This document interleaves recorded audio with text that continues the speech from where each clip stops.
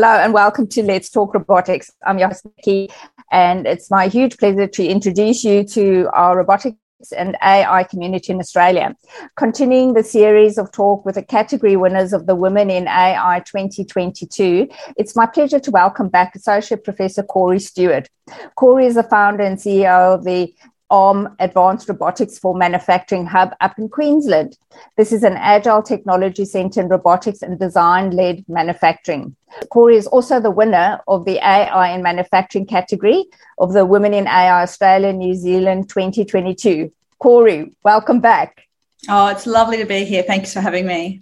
We last spoke in August 2021, so I'm very, very happy that you're back under these circumstances of being the winner in the category. Yes, it was a great, it's a fantastic award to have won, but also to be part of that community of women who were winning and applying and engaging around AI. It really feels like a first for me and many of us. So we've come together around it. We'll touch on it a little bit later in the talk, but it was absolutely fantastic. Let's talk a little bit about the ARM Hub and its role it plays in the industry. Yeah. So the ARM Hub is an independent not-for-profit company, and we really formed and rolled out of a collaboration between government, university and industry to really provide an agile service for technology adoption as well as R&D commercialisation for companies, and really around the problem area of SMEs being able to access experts and innovation in a way that's sort of timely and meaningful for them. So, often SMEs are dealing with projects that they want innovation on, but it's also their immediate commercial reality. So there's sometimes some pivots and changes to what's needed. And of course, there's a timeliness and an affordability. So a kind of a rapid kind of business process and delivery you need to be able to achieve with a lot of SMEs, which is the majority of the manufacturing sector in Australia. And of course, SMEs are also very dependent on supply chain, understanding connections. And so that's where we tend to work with their larger companies and a kind of network of SMEs to overcome challenges. So that's where the ARM Hub is focused on. And we've got deep expertise in robotics and AI, as well as design-led manufacturing, as you indicated. And we work with a network of other capability centres around the country to make sure that companies get what they need as quick as possible. So we're not everything to everyone, but we are very well connected, and we can make a lot happen for companies that come our way with good challenges and questions. Just congratulations on your evolution, because I think you've just reached a new status as well, Australia Research Institute status. So tell us a little bit about that. Yeah, now this is a real watershed moment for the ARM Hub, and I'd say for Australia as well, because reaching an Australia Research Institute status, it's awarded, it can be awarded by three different, the ATO, a medical institute, or CSIRO. Ours was awarded through CSIRO or CSIRO, but we're the only company of this kind for manufacturing, and indeed I think we're the only company in the wider tech and science factor that's a not-for-profit that's awarded this status. The other kind of companies in Australia that have secured this status tend to be in the medical space, so medical related to hospitals, where they do, they're not-for-profits and they do research as well, and they can be of some scale. But it's generally not in the other sectors, so we're really the first in the other sectors, and certainly the first for manufacturing. And what it allows us to do is it allows us to do research in-house as well as our normal commercial services. So we've always used research expertise and knowledge and IP that can be commercialised and translated, or know-how that can be applied and used in kind of commercial projects and settings. And we've leveraged, I guess, people with pure research challenges back into the university to go and solve those as well. But now we can actually run that kind of research, that any research that we want to do in-house. And of course, we'll be aligning it to what our mandate is really to make sure that SMEs can get a more agile access to resources like research resources, but also philanthropic research, outcomes, and we'll have a real outcome focus. So we'll be looking for those programs that are really allowed the delivery of commercialisation into a company so it can achieve its goals, and funds that really de-risk that for companies. So it's exciting. It's a big world out there, but it does allow us to choose, and allows us to service industry in the way that it needs access to people and funds. Congratulations. It's another milestone on your journey. Really very well deserved. Just talking about deep tech skills in your own company, in Australia, obviously, we've got a huge skills shortage in the tech industry in particular. What are the risks for AI and robotics as a flow-on of this? Yeah, look, we've been talking about it for a long time, but I think we've hit a climax around skills. There is almost not a company I talk to that says labour and skills are their key pain point, one of two key pain points, but usually it's the first one. And we're experiencing a time, of high inflation and high employment, and there's a lot of jobs out there for highly skilled people, but there's also a lot of jobs for highly skilled people everywhere around the world. So what I think we're experiencing is an Australia that doesn't have the economy to support all the high-end jobs that our skills are coming out of the universities. And we haven't been attracting talent due to COVID and, the war and these sort of sequential issues that have been happening in our world have really delayed or indeed stopped in many cases that international flow of talent. And distressingly, I think we are starting to see a trend where people who have previously come to Australia looking for opportunity and lifestyle and experiences from across the world are starting to say, hey, I'm getting a better opportunity, a better lifestyle opportunity as well if I return home. I'm seeing this across West Asia countries, but also across the European countries, some of them. So it's we don't want to lose our talent. We don't want to lose talent that we've previously attracted to Australia and that have built so many of our industries. So the psychological thing, I think, or the cultural thing around this area for Australia is we don't like talking about high-end expert skills, artificial intelligence, all these things that seem a little bit scary at some times to people who might not be in the field but might know that they need access to it or on their learning journey. Is it there might be reluctance to talk about it or to go and seek those skills. It's not an open conversation. It can be seen as a bit tall poppy. And we are not absorbing the talent that maybe we can or we should be. The data really shows that we don't commercialise our IP that we already have. That means we're not using the people that we're training, and they're not going into industry in the way that they potentially could. So great focus on that real pain point. It's a long-standing pain point of commercialisation, but also skills shortage, and companies really need to be thinking about how they can absorb that talent. It is there. I think companies have a bit of responsibility about thinking in an environment where they're finding it really hard to get skills, what is it that they need to do differently to find the skills that they need or looking for, or are they looking in the right places, or do they have the right conditions around their work? I think we've seen a real move to human-centred everything, whether it's ESG or supply chain or circular economy. Now we need to think about that for skills and people, like what are the work requirements? Who are we looking at to do this work? Are people going into industries or staying in industries because they don't know about opportunities? I think Stella from the National AI Centre was talking a little bit earlier about her revelation since she's got to Australia, that a lot of people in artificial intelligence, which is data science largely and data analytics, that are going through the universities aren't seeing careers for themselves outside of the university, haven't really considered that. But yet, it's really difficult to continue and get jobs and be a lecturer to have a long, fruitful career if you go to a PhD, I think it's only 20% now that might continue on in academia. So where does the remainder go?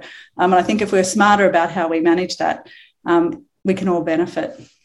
Just for our audience benefit, Corey is referring to Stella Sona, who's the head of the artificial intelligence office, newly formed. The government formed this, and she's been blitzing through Australia on a tour. If you don't know about her, follow her on LinkedIn. I think she's been to every capital city. She's been to every state. I think, if I'm not mistaken, she's in West Australia at the moment. I'm like a little meerkat running across people's LinkedIn profiles. I'm just seeing what she's posting, but she has her engagement with the Australian community has been absolutely phenomenal. So kudos to her. I am hoping to get her on the podcast as well to talk about exactly what you're talking about, Corey. Just to your point about companies and their responsibilities, I couldn't agree with you more, but I think partly the challenges with companies today, not only do they have a skill shortage, but, they're trying to run a business and, make ends meet. So I don't know, is there something that you think the ARM Hub could take a bit of leadership in and maybe, I don't know, design some courses or have workshops or something? Yeah, I think this place where, people are asking government to help solve it, like they might be able to solve things in the long term, but I think the ARM Hub and others are perhaps better positioned to have the conversation and to help and make an impact now, because what the problem that we're experiencing is now. We can't sort of wait for a 5-year training cycle, a new generation of blah that have got a different prospect set out for them from the get-go. We don't have that luxury of time. I mean, yes, that should happen, but we also have a piece of work that needs to happen in the middle, and that's probably where the ARM Hub, that is where the ARM Hub could come in. So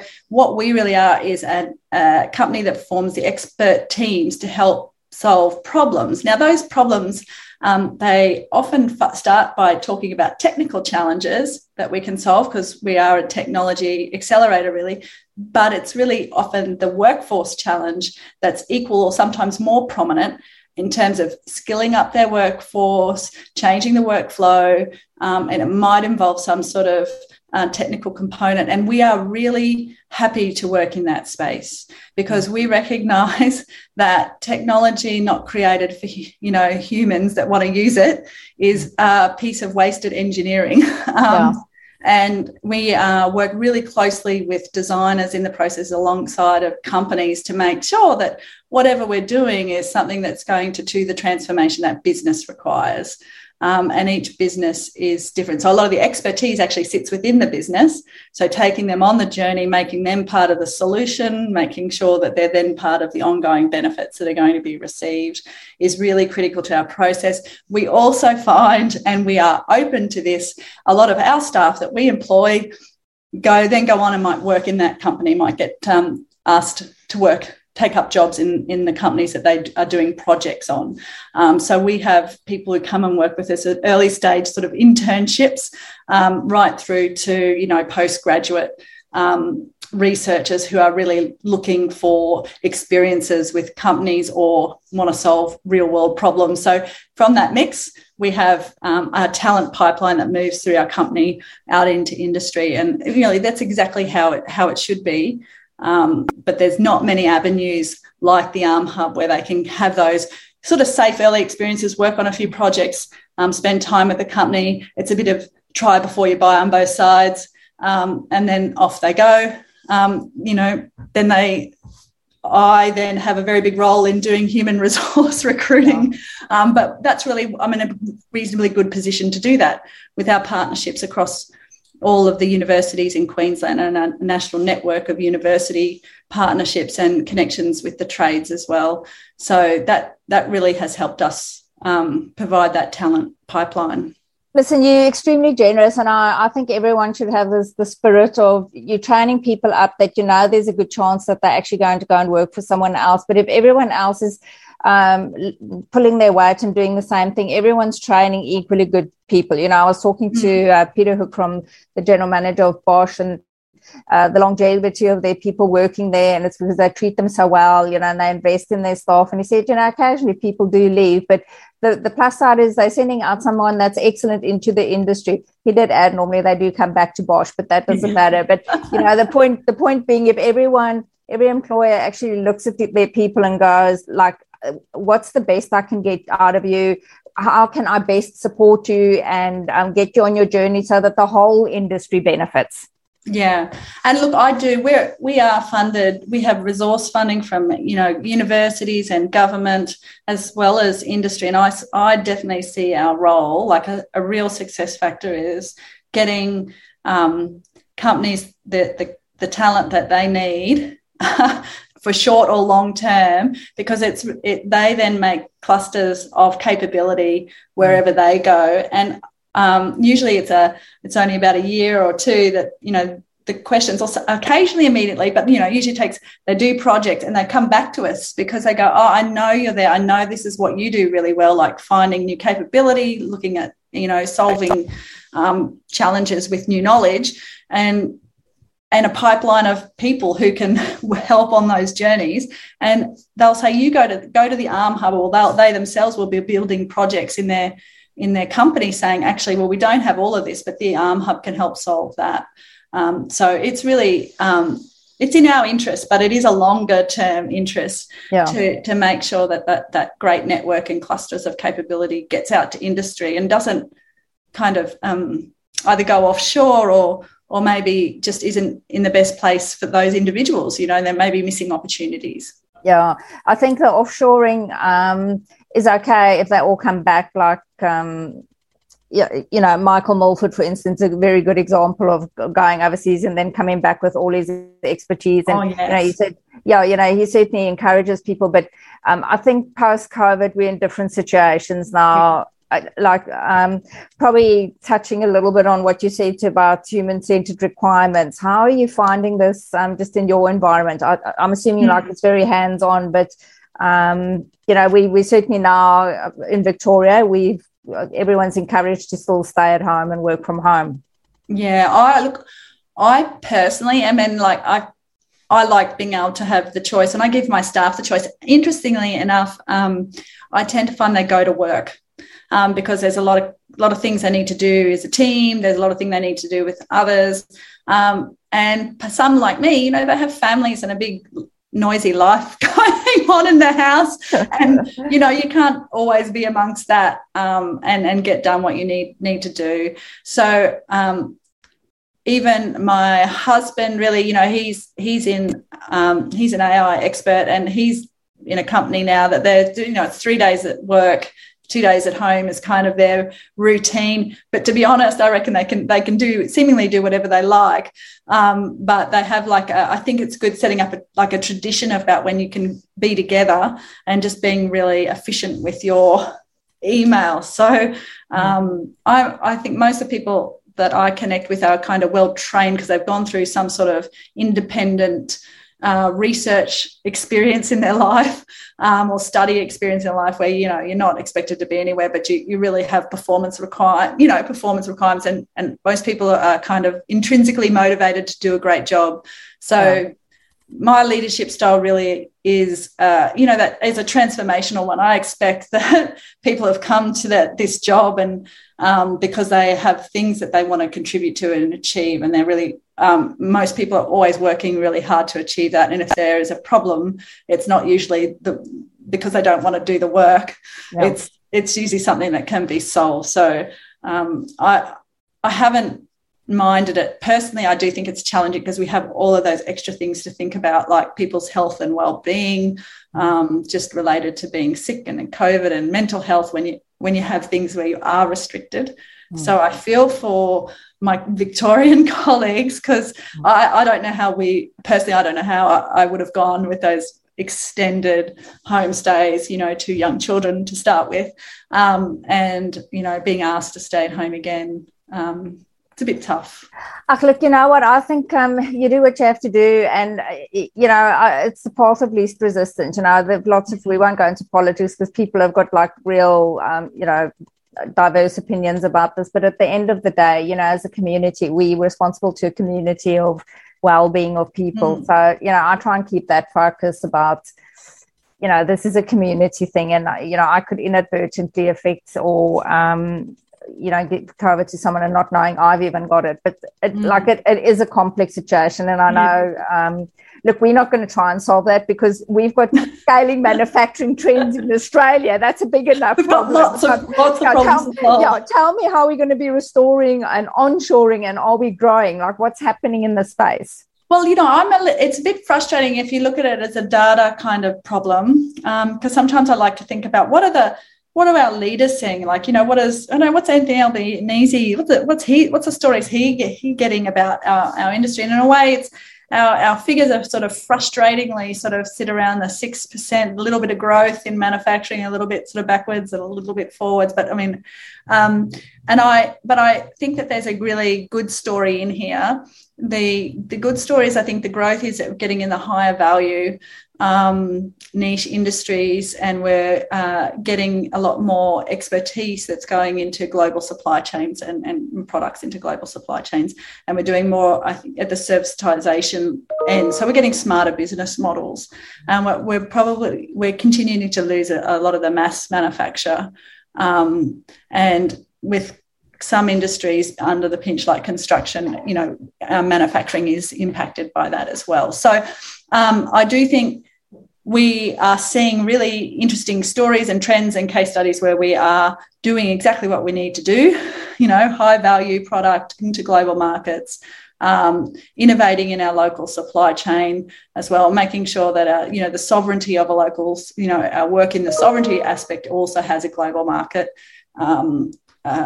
value, so that we are getting what we need as an economy to make sure that we continue to be competitive in manufacturing. So we have done some really important work. Manufacturing is still a topic now that is an everyday public discussion. It will continue to be so while people still feel the pinches of inflation and food shortages. All of those things that come down to a lot of our manufacturing know-how and capability. I'm very keen to see how the new government will reset its investments, but that seems to be where it's going, because it's put a hold on some of the MMI collaboration grants. For those who are working in manufacturing, probably won't have got away without knowing about that. And things like the AI digital capability centres too, they've all been put on pause. We don't know the outcome of it, and I know it's frustrating for companies, even like ourselves, who've put so much work into these submissions. But I think what we've got to look to is making sure that the $15 billion fund that the Albanese government through Ed Husic is putting forward is something that really underpins the manufacturing industry and underpins it by supporting the technical expertise, like the vendor companies, the technology and capability companies that are going to ensure that those manufacturing companies are successful. So we haven't really had the sophistication around that discussion and a policy sense. We had seen in the previous years large clumps of funding going to a sort of certain domain or company, but we hadn't really seen about what's that sustainable investment that's needed.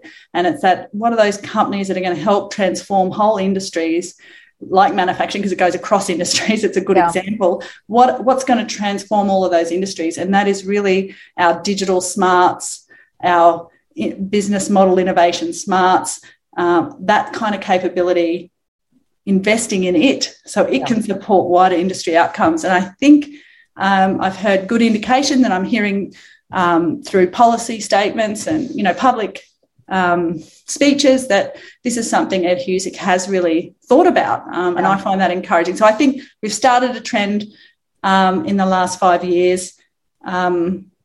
We've had to pivot and demonstrate that we can do it through COVID, and I think everybody knows that we did do it. We can make accelerate change and innovation quite quickly. We can work together quite quickly if we need to. Let's hope that we take those lessons into the future and into the new policy environment so we can actually scale manufacturing here. Yeah, in a way, COVID hasn't been all bad.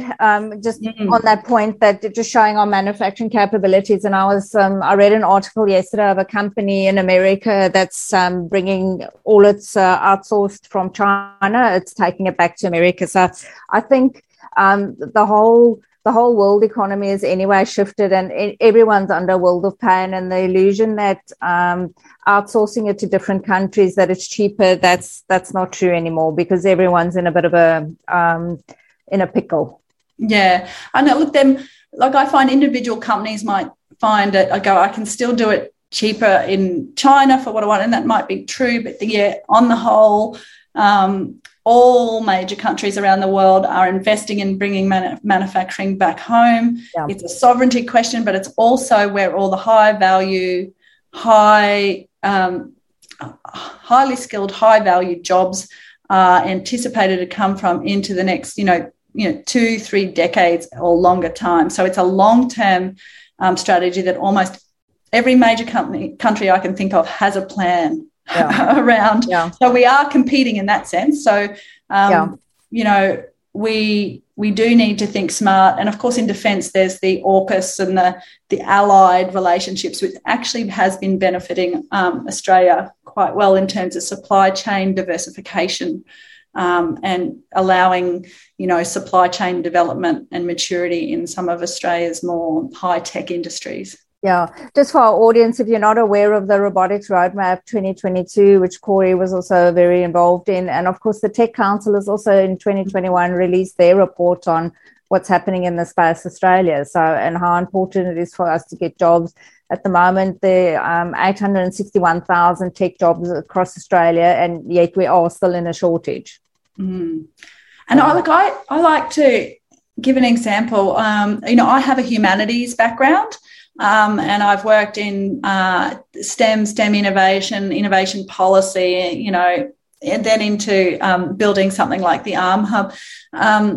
There are so many ways and so many skills out there that can support our rapid need in STEM and in IT in this country. And we sometimes need to think really innovatively about where that might come from and the allied skills that brings. For me, it can bring a whole range of methodologies around design, a whole range of human-centered methodologies around how we think about things or how we can make things happen, workforce ideas. At the ARM Hub, a lot of the work we actually do is around, like I said, workforce, understanding business models, putting forward helping inform complex economic ideas around precincts and districts, so there's a whole range of things that we can think about that ultimately will drive, fill gaps in the IT sector. Yeah. Like they're not all entirely STEM driven. Yeah, no, I agree with you. And to our audience listening, I will put Corey's the websites and the contact button in the show notes. So do make sure to reach out to, if you aren't already following on LinkedIn, make sure you press the follow button or connect with her. This is a resource that's available in Australia. So if you think that you have need for their expertise, reach out. Now, the awards night. What a fantastic celebration. The buzz in the room was just something to behold. Andron Malone, her team just excelled on the evening. Now, I have to ask you, I've asked this of all the winners. Did you nominate yourself or were you nominated?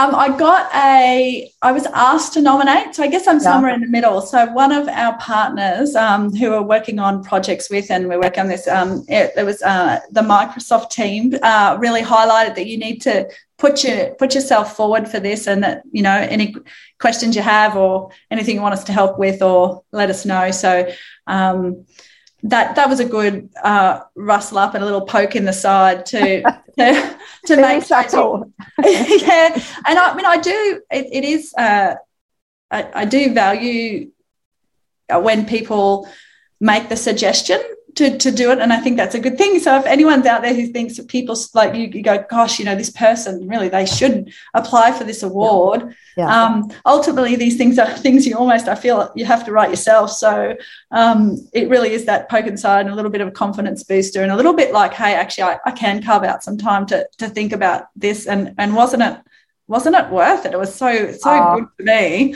Absolutely phenomenal. So I've had feedback and of the actual process that It's highlighted for some of the other women where they're falling short on some skills, or actually where they're doing really well. And they've actually used the nomination form as sort of a platform to plot their next moves of what they think they should be doing. Did you find this?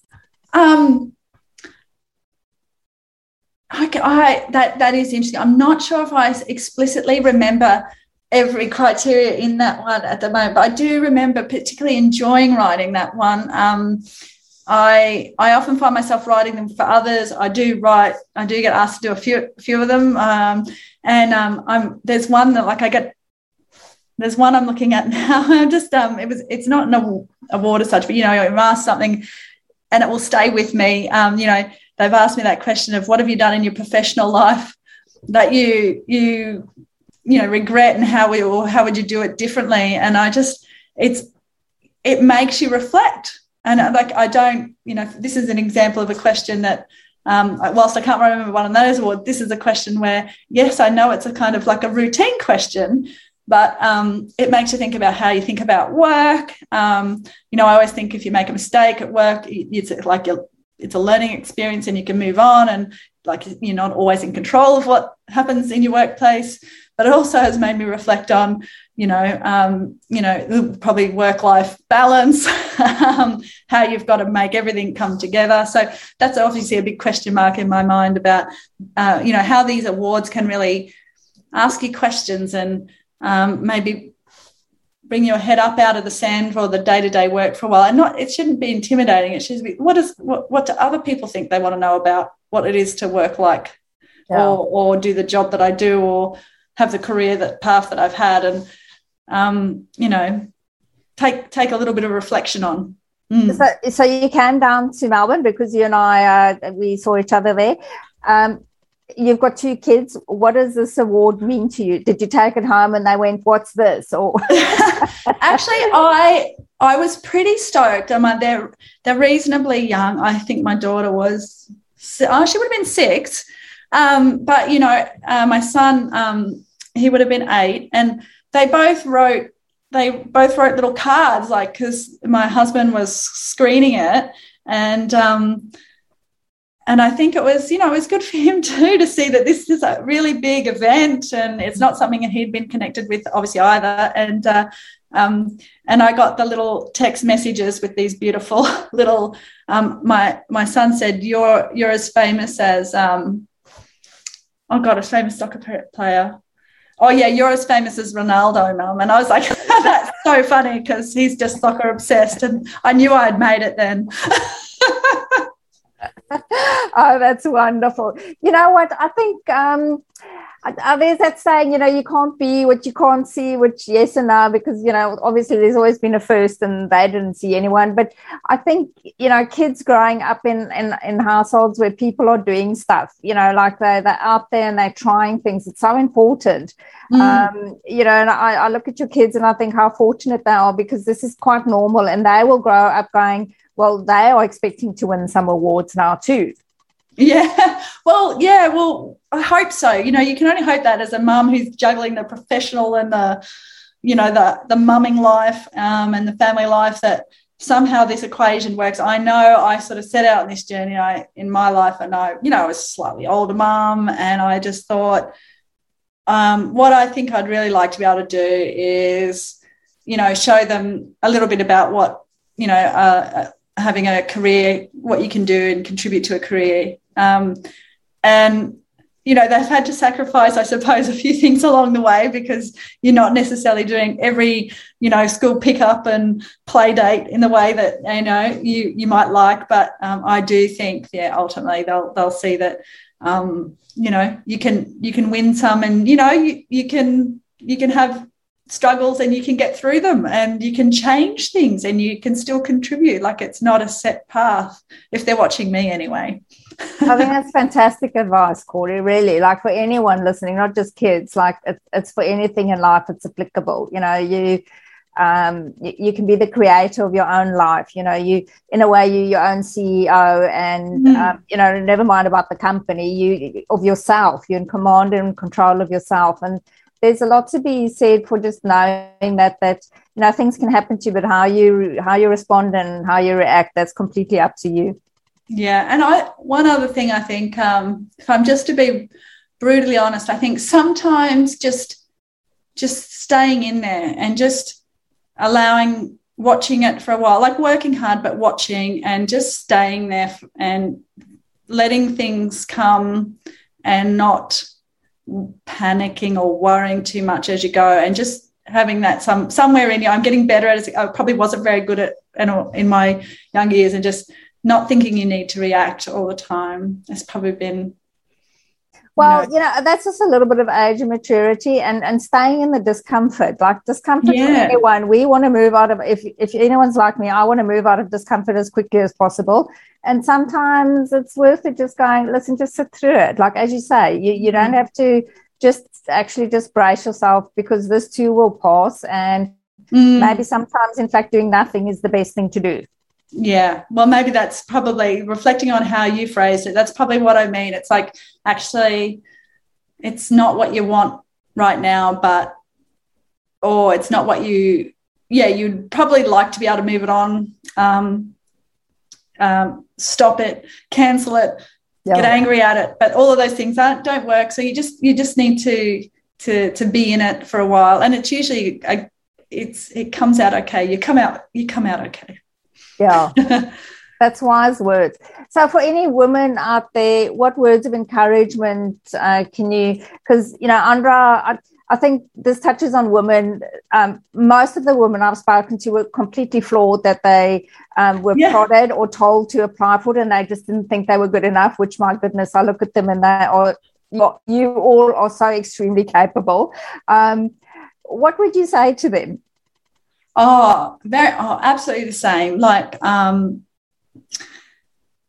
know that I really work hard to have the impact that I solve the problem that I have set up around the Arm Hub to solve. I know that I do that well, but I sometimes didn't think that, I would be the person who would be thought about AI and manufacturing, even though that's obviously integral. So getting the product is amazing. I look at the other women, and there's so many of them, but there is some that they are all exceptional. But you're right, they're also all very real women with real and complex lives, and on journeys that sometimes those journeys are really well mapped. Like they're kind of careers that you just people understand, and sometimes they're really unusual journeys, and they were all celebrated. So it's a great honour to be part of it, and your application gets read, and you get some, people will talk to you about what they really like the assessors take this enormous amount of time, and then they come to this gala event, and oh my God, you had to get into this beautiful, you had to get all dressed up after COVID, fly down to Melbourne, get all dressed up, and the one-on-one time, getting to see everyone in person, and all these new people who really had absorbed so much about you and what you'd done and everybody else there. So it was a very rare opportunity for that level of engagement and joy, really. I reflect on the evening, even just sitting here, I looked at these women, and to the audience, there were men as well, and they're most welcome to come. It's not just, all women, but it's predominantly about women and their achievements, and just that I don't think I've actually experienced that sense of that vibe and community and just oneness anyway. Well, I don't think I've been to an event quite like this anyway. And I know Andra's busy with next year, so it's going to be absolutely, I don't know how she's going to top this year's. I don't know how she's going to top it either. I think she really does need to take an enormous amount of credit for, she's got the talent of taking this thing to the highest level of joy and engagement. So, I'm sure she'll do something new and fabulous this year. But I thought for them, I do hope it's also at the National Gallery of Victoria. I don't know, maybe a tour or something. I really don't have the details, but I actually really enjoyed that venue as well. It was a delightful place to be at that time, and Yeah. So to any ladies thinking of applying, throw your hat in the ring. You want to be part of this event. And again, Corey, it's such a pleasure, and congratulations again on what you're doing and your award. Yeah, thank you. And look, the application process is it's a really good one. It's concise. You can do it if someone's out there wondering.